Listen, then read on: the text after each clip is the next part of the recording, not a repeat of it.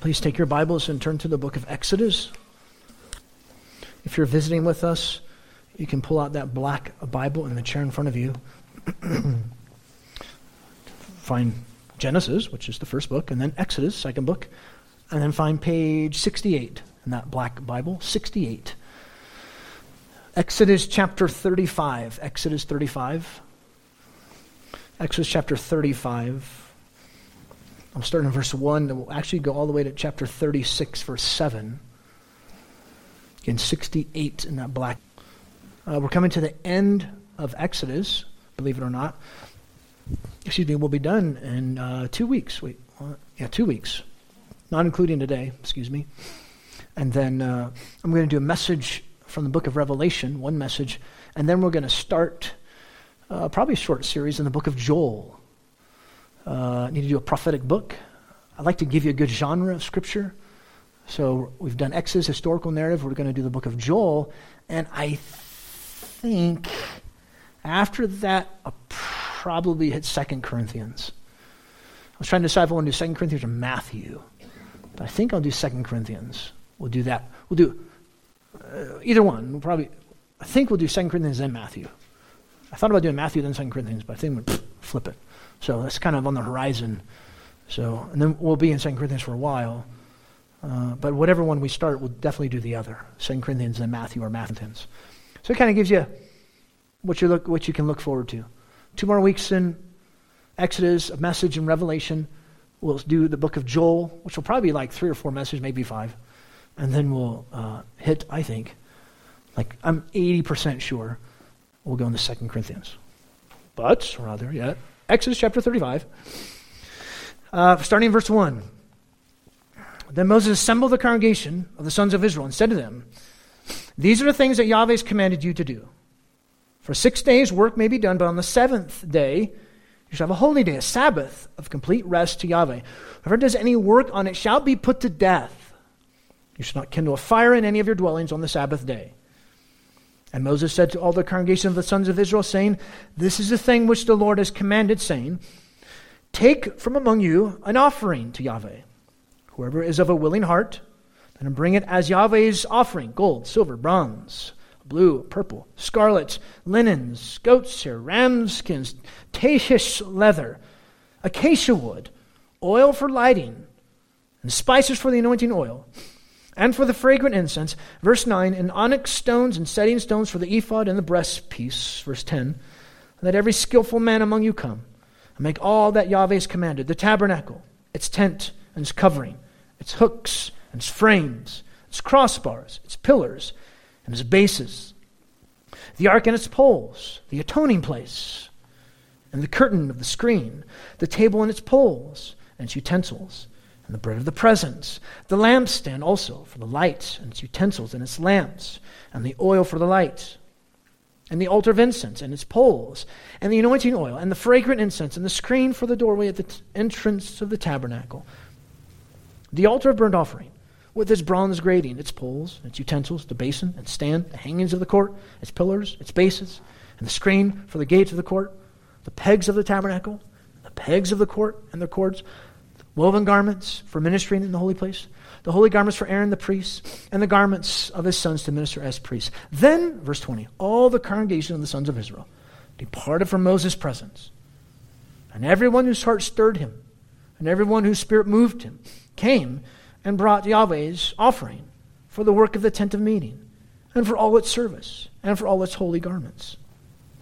Then all whose hearts moved them, both men and women, came and brought brooches and earrings and signet rings and bracelets, all articles of gold. So did every man presented an offering of gold to Yahweh. And every man who had in his possession blue, purple, scarlet, fine linen, goat's hairs, skins, Tashish leathers, brought them. Everyone who could make an offering of silver and bronze brought Yahweh's offering. And every man who had in his possession acacia wood for any work of the service, they brought it. And all the skilled women, wise women, spun with their hands and brought what they'd spun, blue, purple, scarlet, linens. And all the women whose hearts stirred with the skill spun the goat's hair. And the rulers brought the onyx stones, and the stones for setting for the ephod, and for the breastpiece, and the spice, and the oil for the light, and for the anointing oil, and for the fragrant incense. The Israelites, all the men and women whose heart moved them to bring material for the work, for all the work which Yahweh had commanded through Moses to be done, brought a freewill offering to Yahweh. Verse 30.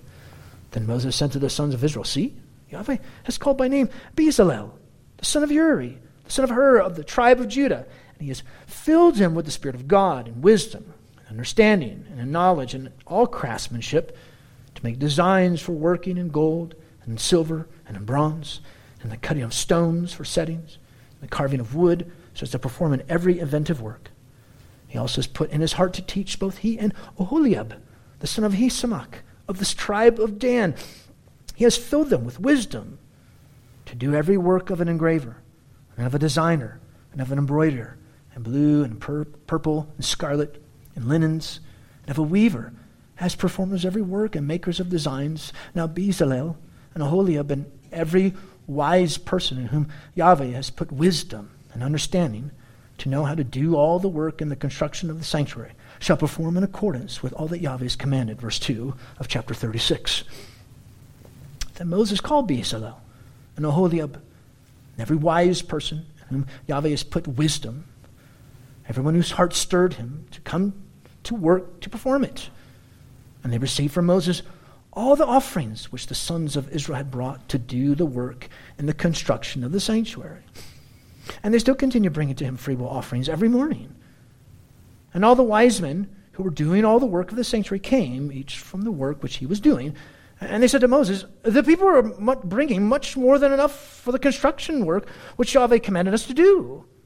Verse 6, so Moses issued a command, and proclamation was circulated throughout the camp, saying, let neither man nor woman any longer perform work for the contributions or offerings of the sanctuary, lest the people refrain from bringing more.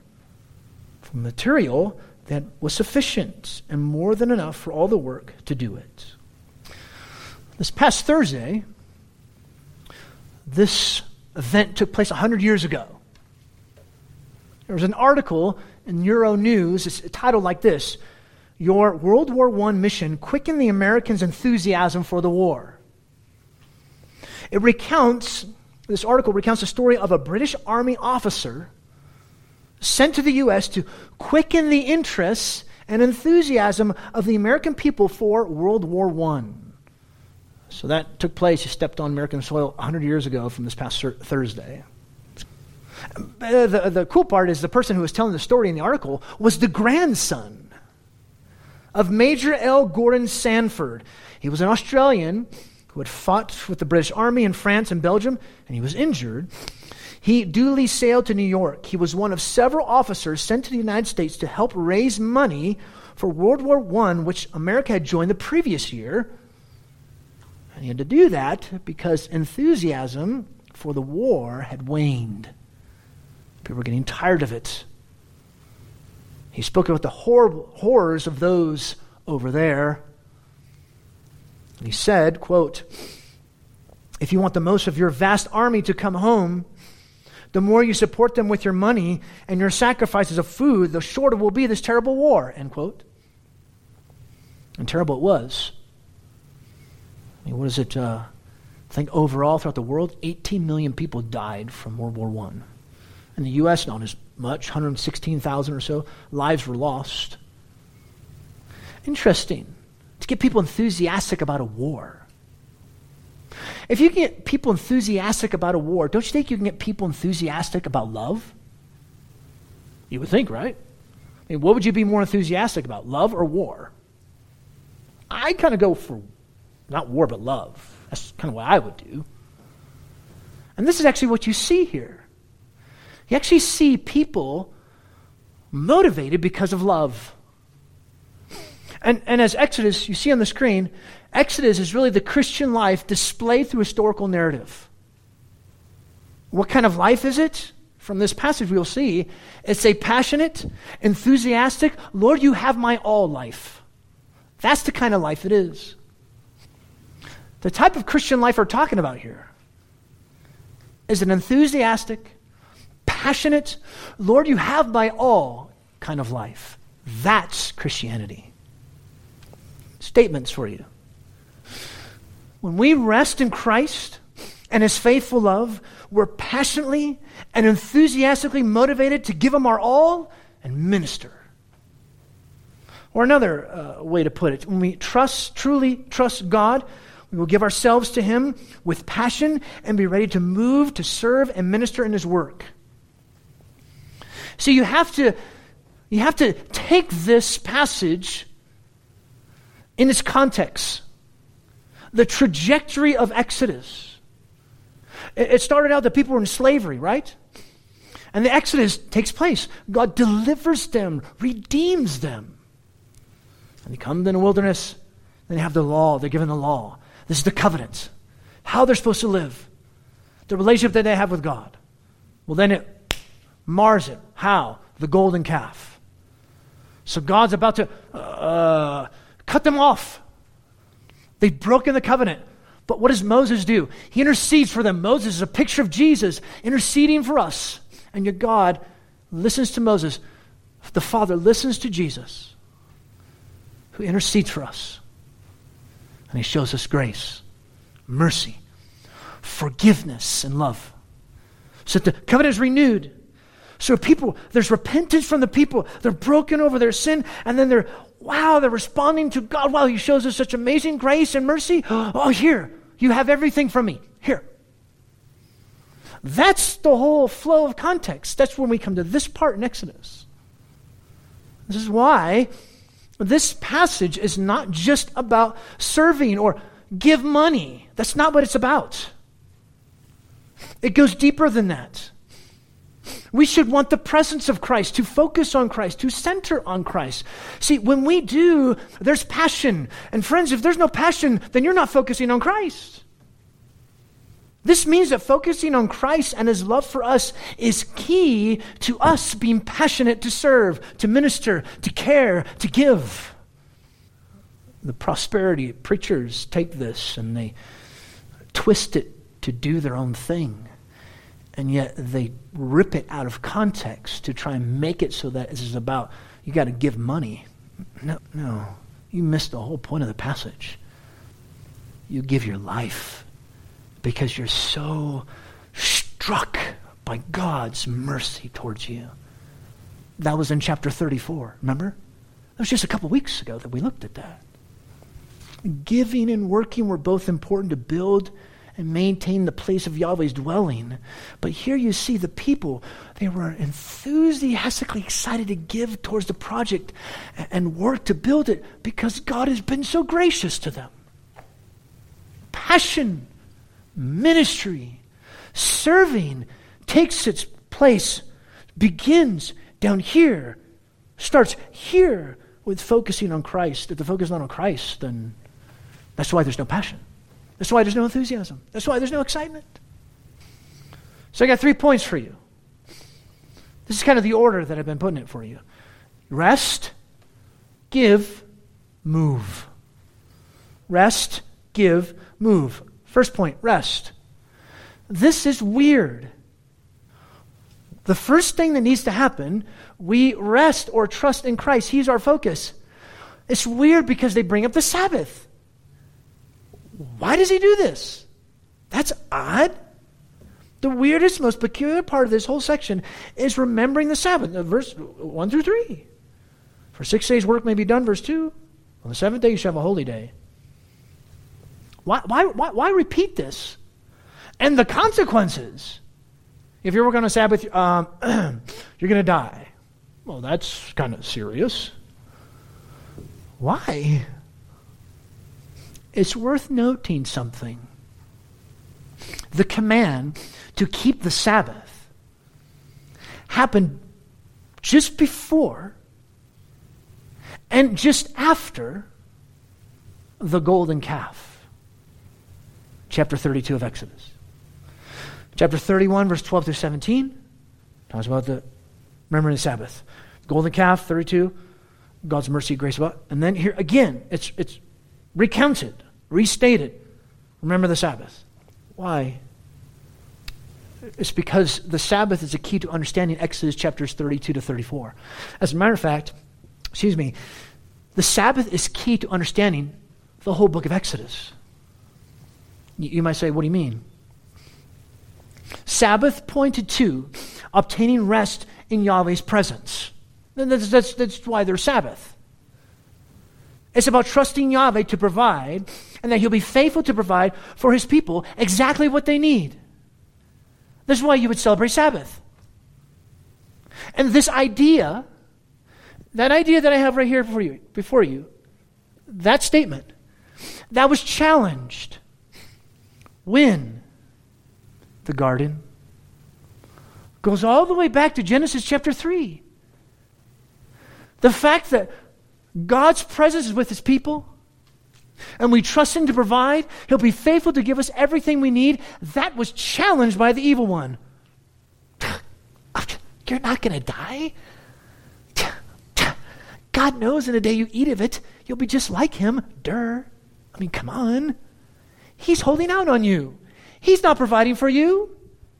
God's a jerk. Take that fruit, girlfriend. Come on. He's holding out on you. That was challenged in Genesis chapter 3.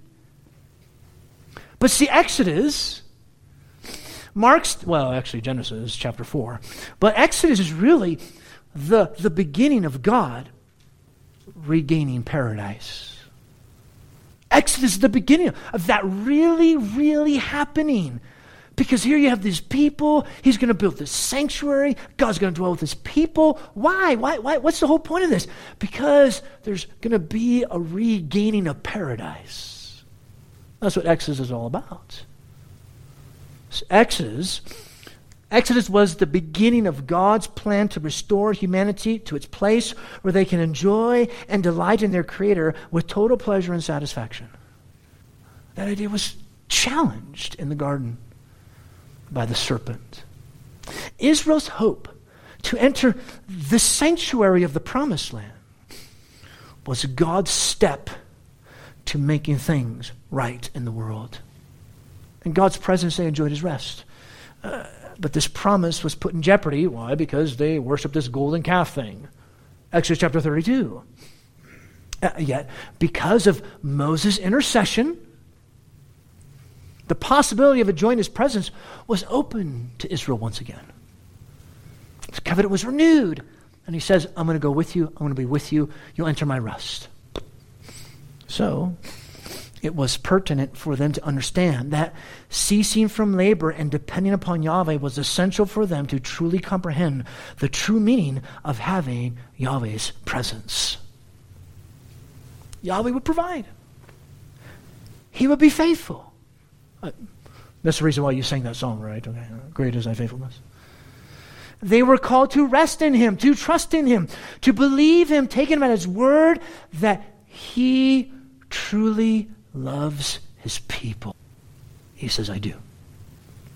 And the temptation today, even today, is to find our enjoyment or satisfaction elsewhere.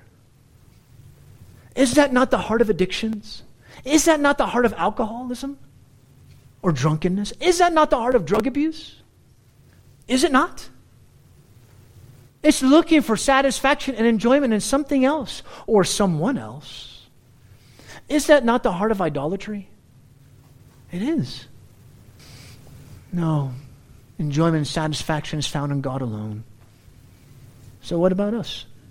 Do we trust God will provide? Do we rest in him? Do we trust he'll be faithful? He calls us to rest in him, to trust in him, to take him at his word. Do you enjoy your Creator, or are you looking elsewhere? You can only do it through the Lord Jesus Christ. You can only do it through the Lord Jesus Christ. He's the catalyst. Because we're sinners and we deserve his judgment. And yet he sends Jesus, who's the fulfillment of the promise of God being faithful, who died for sinners. He died in the place of all those that repent and put their trust in him alone. Do you see the gospel here? Yahweh commanded them this whole thing as a way to call Israel to join him in this Sabbath rest. So much so that's why he even says in verse 3, you shall not kindle a fire in any of your dwellings.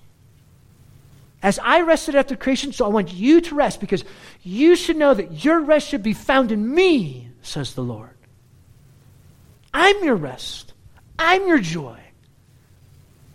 It's a reminder that their relationship with Yahweh was not because of the tabernacle, but because they trusted and obeyed him. It wasn't about the thing.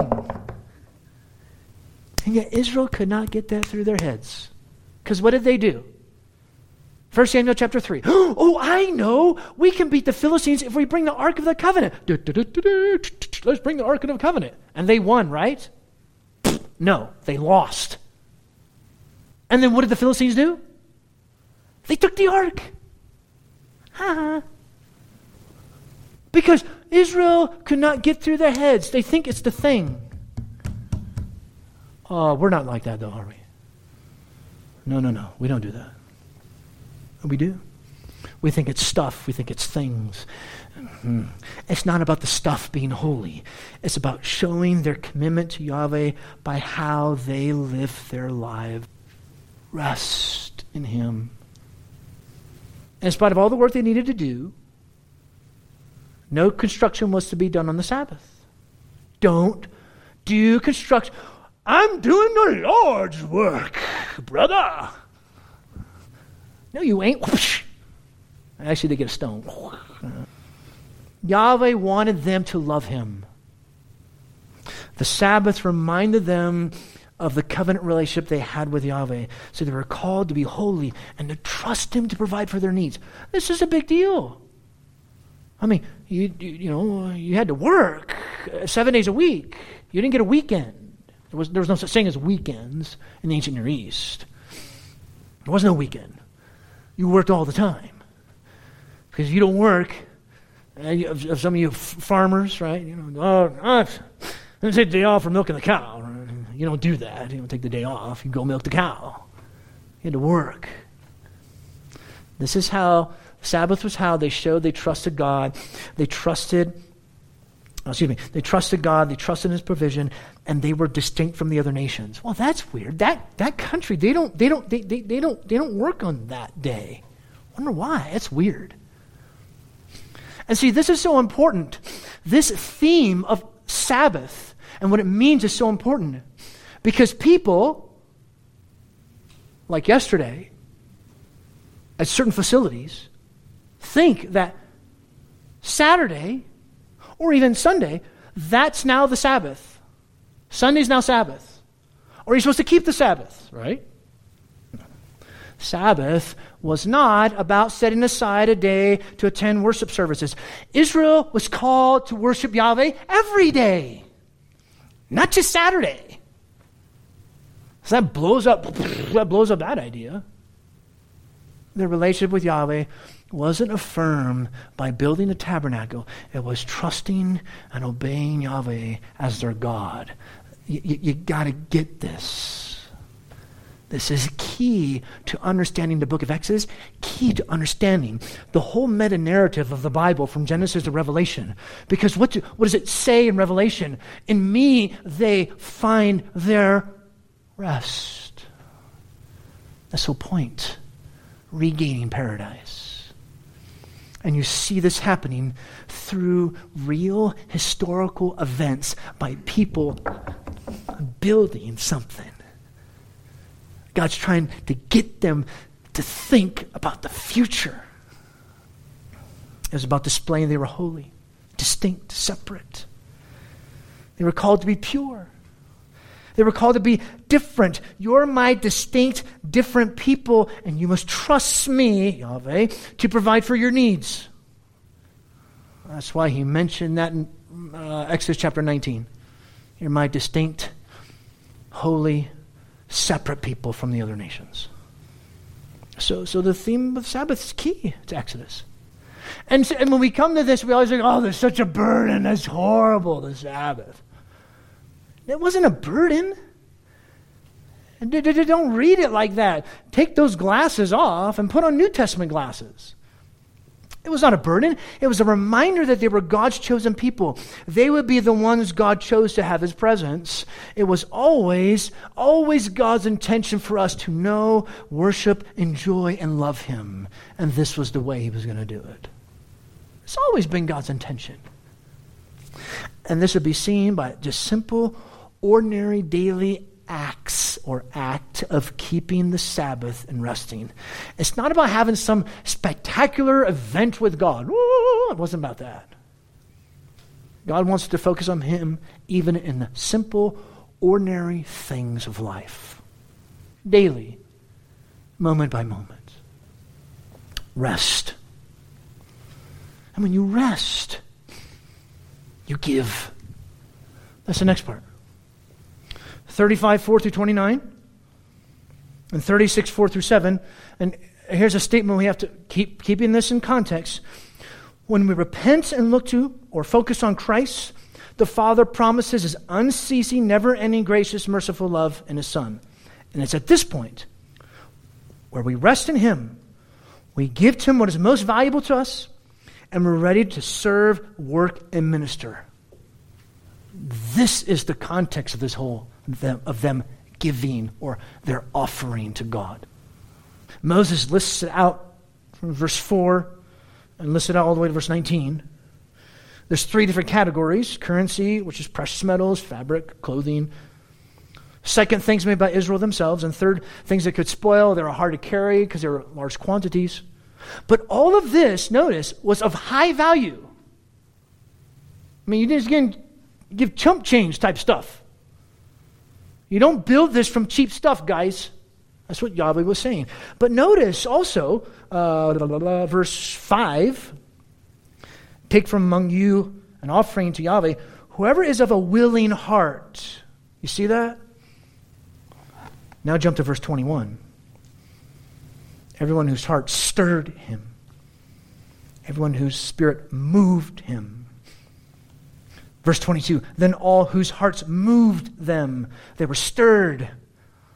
They were excited. They departed and they got busy. Notice they gave with eagerness and excitement. The tent of meeting would be well built versus the whole throwing stuff together for the golden calf. Remember that? They kind of just threw something together. That's it. It would be well built by the people who knew what they were doing and cared about it.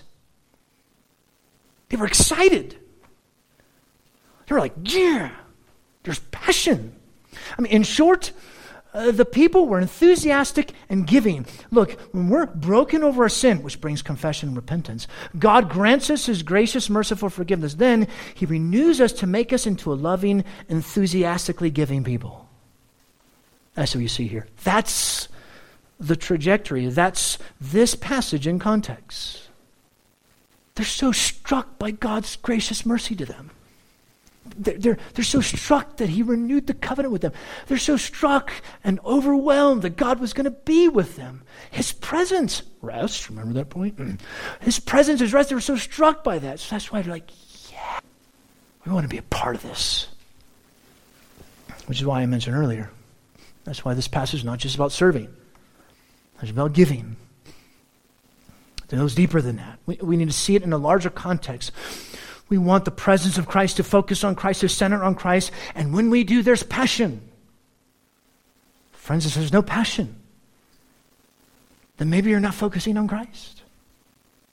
Because when we repent and look to Christ, we see the Father promises his unceasing, never-ending, gracious, merciful love in his eternal Son. And we're overwhelmed by that. So then we say, God, you have my all. You have my all. When God in his grace moves hearts, it brings about this kind of giving. Generous, enthusiastic, excited giving. Our mindset is this: how can I serve? In what capacity? Not with a spiteful attitude, but with obedience, with love, enthusiasm, passion. God, you have my all. Thus the title: passionate, enthusiastic, Lord, you have my all life. That's the Christian life. It's not dreary. As one person says in their song, the God I know is into having fun. What God is that? So you can spend on your pleasures? Well, then you don't know the God that I know. When we see our sinfulness, our rebellion, our idolatry, our proneness to wander, our defiance, our true wretchedness, we plead for mercy. We embrace the fact that we have it in Christ, and we live our lives with a whole new identity. God loves me in his Son. I'm resting in him. I'm going to give. I'm going to move. That's the principle of the gospel. That's the gospel principle. Is it not?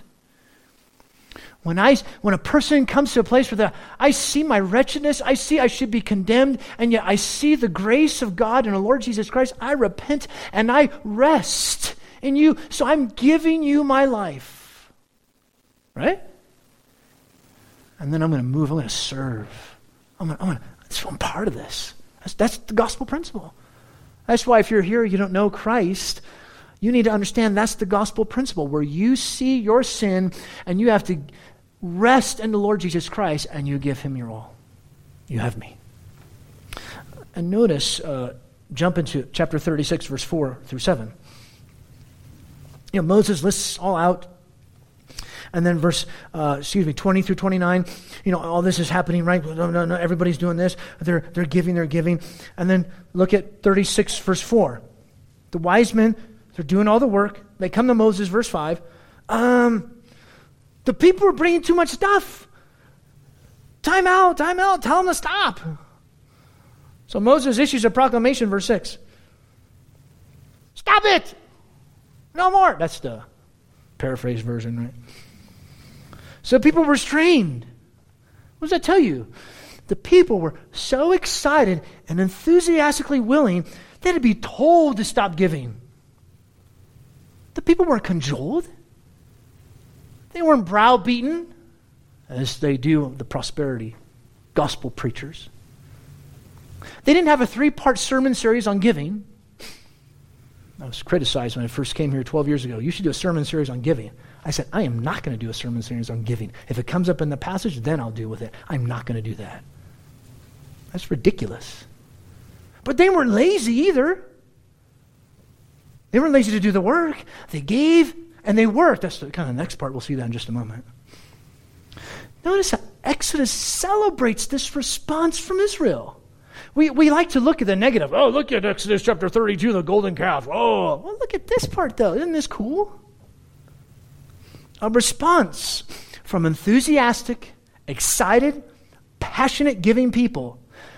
Excited, enthusiastic, passionate people because of what God has called them to do, because of what God has given to them. He gave them grace, mercy, compassion. It's a response to the gospel. Because of the gospel. Because a sinner is just so overwhelmed by God's merciful grace. That's the gospel principle. A response of trusting God. You're enthusiastic. There's passion giving. And then, of course, right? Move. Or work. Or serve. Or minister. However you want to put that. I like the word move. That's what you see in chapter 35, verse 30, all the way to chapter 36, verse 3. These skilled men, Bezalel, Oholiab, there were just 2 of them. It wasn't just them. Because if you look in verses 10 through 29, you have the women, they were spinning stuff from the threads, right, from the linens. They were putting things together. They're involved. Everybody's working. Now we're going to see that more next week. And that's going to be the aspect of obedience. But notice that God, He chose these men who were highly skilled, but they were also empowered by God. From verse 31, He filled them with the Spirit of God and wisdom and understanding and knowledge and all craftsmanship. That tells us Yahweh did not choose unskilled workers and then supernaturally empower them. On the flip side, though they were skilled, these men needed to be empowered by God. So you have both aspects. Guys that were skilled, wisdom, those abilities that they had, but then second, just as well, God empowered them to do the work that He wanted them to do. He empowered them. So, God uses the abilities we have for His own glory, and we're so in need of Him to empower us to do what He's called us to do, which I'm going to see that more next week, true. But we got to see this here now. We use what we have for God's glory and mission. Once we come to the place where we rest in God or trust in God, we'll give to Him, and then we'll get to work. We'll be ready to minister. We want to minister. We want to serve. But see, it doesn't start there. It starts here. Rest in Christ. You're awestruck. You're dumbfounded. You're overwhelmed by God's mercy and grace to you. It starts there. The focus, the central aspect is Jesus Christ and who He is. So you can say, Lord, I give you my whole life. That's where it begins. That's where it's here. Not there. Here. So, to repeat, when we rest in Christ and His faithful love, we're passionately, enthusiastically motivated to give Him our all, to minister. When we truly trust God, we will give ourselves to Him with passion and be ready to move to serve and minister in His work. That's the truth. That's what you see. As we see this through New Testament glasses. Let's take a moment, let's pray. Father, we do thank You. We praise Your name for Your mercy and Your grace that You give to us. We know how much we need You to give us Your grace. We know how much we need You to give us Your goodness. Because we're people who lack grace. We're people who lack goodness big time. And yet we see it at the cross. We see it in Christ. But we want to be Christians. We want to be a people who are different, distinct, separate, who rest in You, Lord Jesus. We give You our lives, everything. Our time, resources, whatever. And we begin to serve, minister, care for each other. Help us to make first things first, which is You, Jesus, being our first love. You, Jesus, being our focus. You, Jesus, being our all. If you would take some time, next few minutes, to ponder, to think what we've seen from the book of Exodus. And after a few moments where we can have silence for you to ponder, we'll do our time of giving, where you can give. And we'll do our time of singing, where you can sing from your heart and your soul. And we'll pray. You can pray in your spirit. And then we'll eat, asking You, Father, to bless our food. We'll eat, enjoy company, and conversations to encourage each other. But let this few moments be a time for you to ponder.